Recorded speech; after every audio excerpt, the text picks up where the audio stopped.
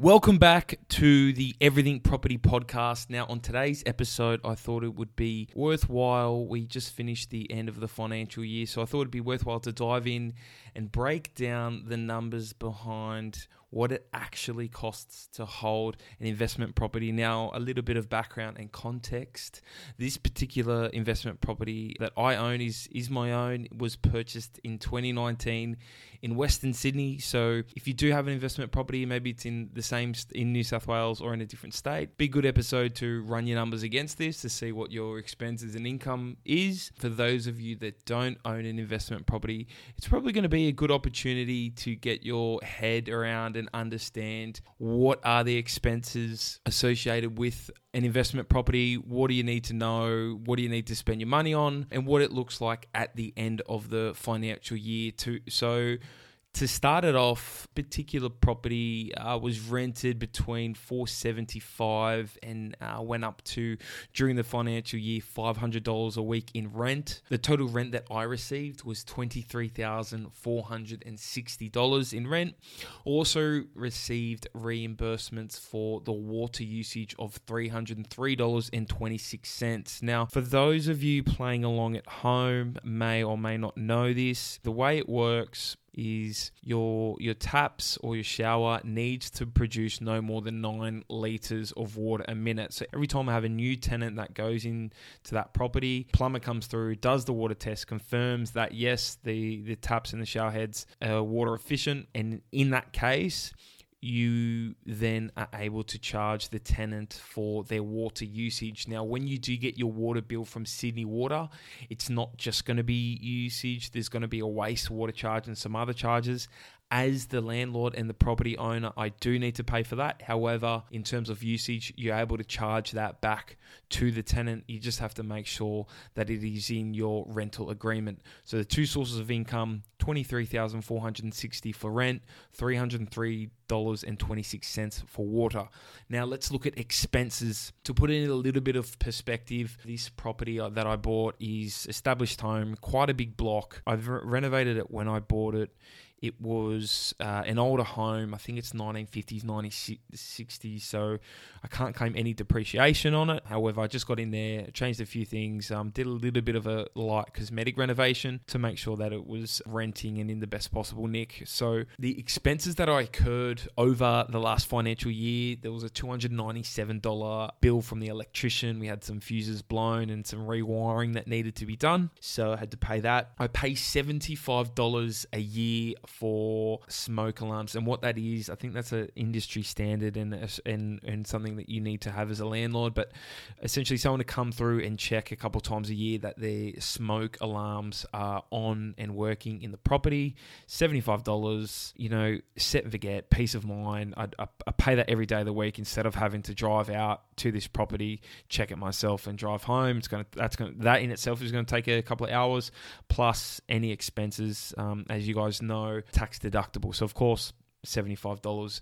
Now, this particular property, as I said, it was quite old. I think it was probably one of the first or maybe the second hot water system it ended up going. So I had to replace that with a brand new hot water system. That in particular was $1,531.82. So full-blown new hot water system. Now, when the tenants changed over, what I also organised through the real estate agent was to get some professional photos taken. I see it all the time when I'm looking at properties to rent. Sometimes people just go in there and take photos with their iPhones. I would strongly recommend you talking to your real estate agent, the guy that you bought the house from, or the people that you're managing it with, and get some professional photos taken. They've got a guy that goes through and does all their properties, and it's super cheap. In this case, it cost me $185. It was when the property was fully vacated, and now I can use them for the life of the property every single time that it goes up for releasing and to get leased again. I can use the same properties. They're professional, they're clean, they've got the particular lens, the wide angle lens, so they just make the property look $1 million. And trust me, first appearances are everything, and when you have a professional photo on the listing, I guarantee that it brings in the right clientele. As I said, there was a change in the tenants, so there was a $500 letting fee that we paid to the property manager. and the property management fees were $1,081.92. For those of you that don't know, they come out on a fortnightly basis. When they pay you the rent from the tenants, they take that expense out, so I don't have to pay that money up front. It's about, I think for this particular property, it's between 5 and 5.5%. So depending where you are, especially east coast of Australia, the higher up you get in Queensland, the higher that percentage fee goes up towards the 8%. 5.56 is pretty standard almost everywhere else. Now, water rates in terms of wastewater and that kind of stuff, $646.58. And then there was some administration and documentation fees and end-of-year summary fees. That was $65 and $55. Now, the last three expenses incurred on this property, one was the council rates, so $1,712. The way the council rates work, they are paid quarterly. Now, if you want, and what I've been doing for a few years now, and I feel like it's set and forget and worry-free, is that you get the council to issue the rates to your property manager, and your property manager will pay the rates out of the rent. So for these particular rates, they're about $420, $430 a quarter. So instead of having to fork that money out of my wallet, the property manager pays it out of rent that they collect, and then when the fortnightly payment comes from the property manager, it's obviously a little bit less because they've already paid that expense. But you get a summary every fortnight or every month, depending on when you get it from the property manager, that says all that. Now, for the next expense is interest paid on the loan. This particular property, I paid $11,320 in interest. Now, the way that it works is interest you pay on an investment loan is tax deductible. The principal amount is not. So hence why if you just buy and own a house that's your principal place of residence, the interest and the principal aren't tax deductible. When you have an investment, interest is tax deductible, so that $11,320 is.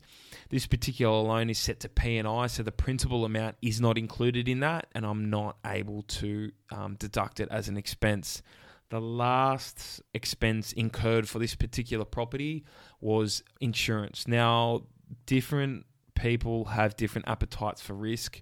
I like to sleep very well at night, so I insure the entire property for landlord's insurance. So that covers the property if it's damaged by the tenants, if the tenant doesn't pay, and natural disasters and all that kind of stuff. The insurance was $2,138 this year. The premiums went up a little bit going on last year.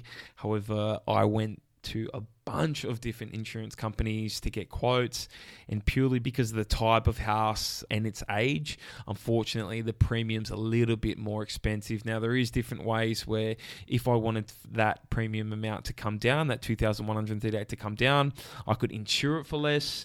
However, I like to bump up given the amount that construction rates are increasing these days.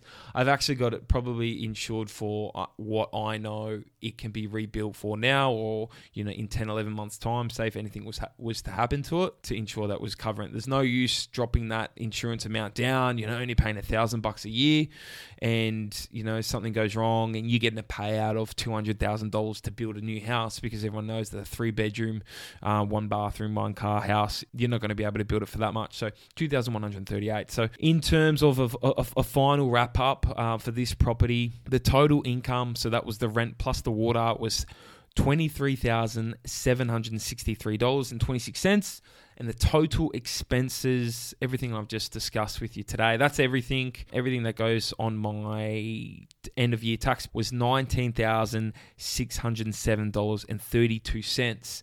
Now, when you look at my net position after the year, so that's income minus expenses, I am left in a net position of $4,155.94, just over $4,000. Now, you're probably thinking that does not sound like a good deal. I bought this house for high 400,000s back in 2019.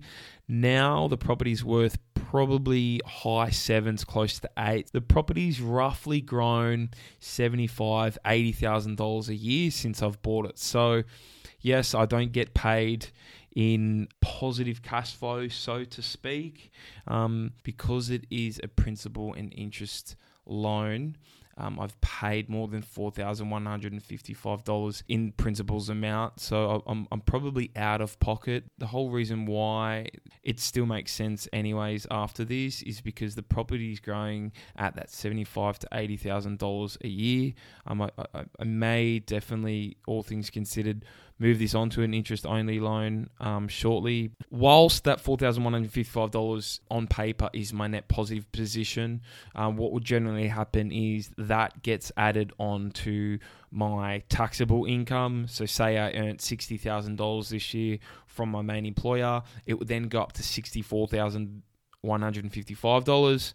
And I'd need to pay tax on that. My employer has only been taxing me at as if I'm earning $60,000. So I would actually need to come up with whatever that taxable rate is, like 30% of that $4,155 to be paid in tax. So $1,300 I'd have to come up and pay that in tax.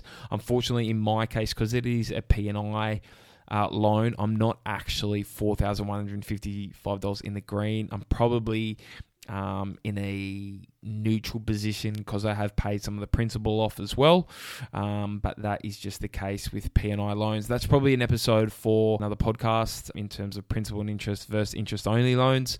However, I just wanted to essentially break this down to show everyone at home, everyone listening, what is the income and what are the expenses that you're really dealing with for an investment property. This particular property, it's pretty old, so you have some maintenance and stuff in there, hot water system, electrical and that, but definitely nothing huge. So I hope everyone took some learnings from this. If you do own an investment property in Southwest Sydney, I would love to hear what your expenses are / how you went on the financial year in terms of on paper costs and capital growth. And also, if you're thinking about buying an investment property and you had any questions regarding expenses or costs, let me know. I've done my best to cover it, but any questions, feel free to head over to our Instagram page and send a DM or send an email, and I'll get back to you ASAP.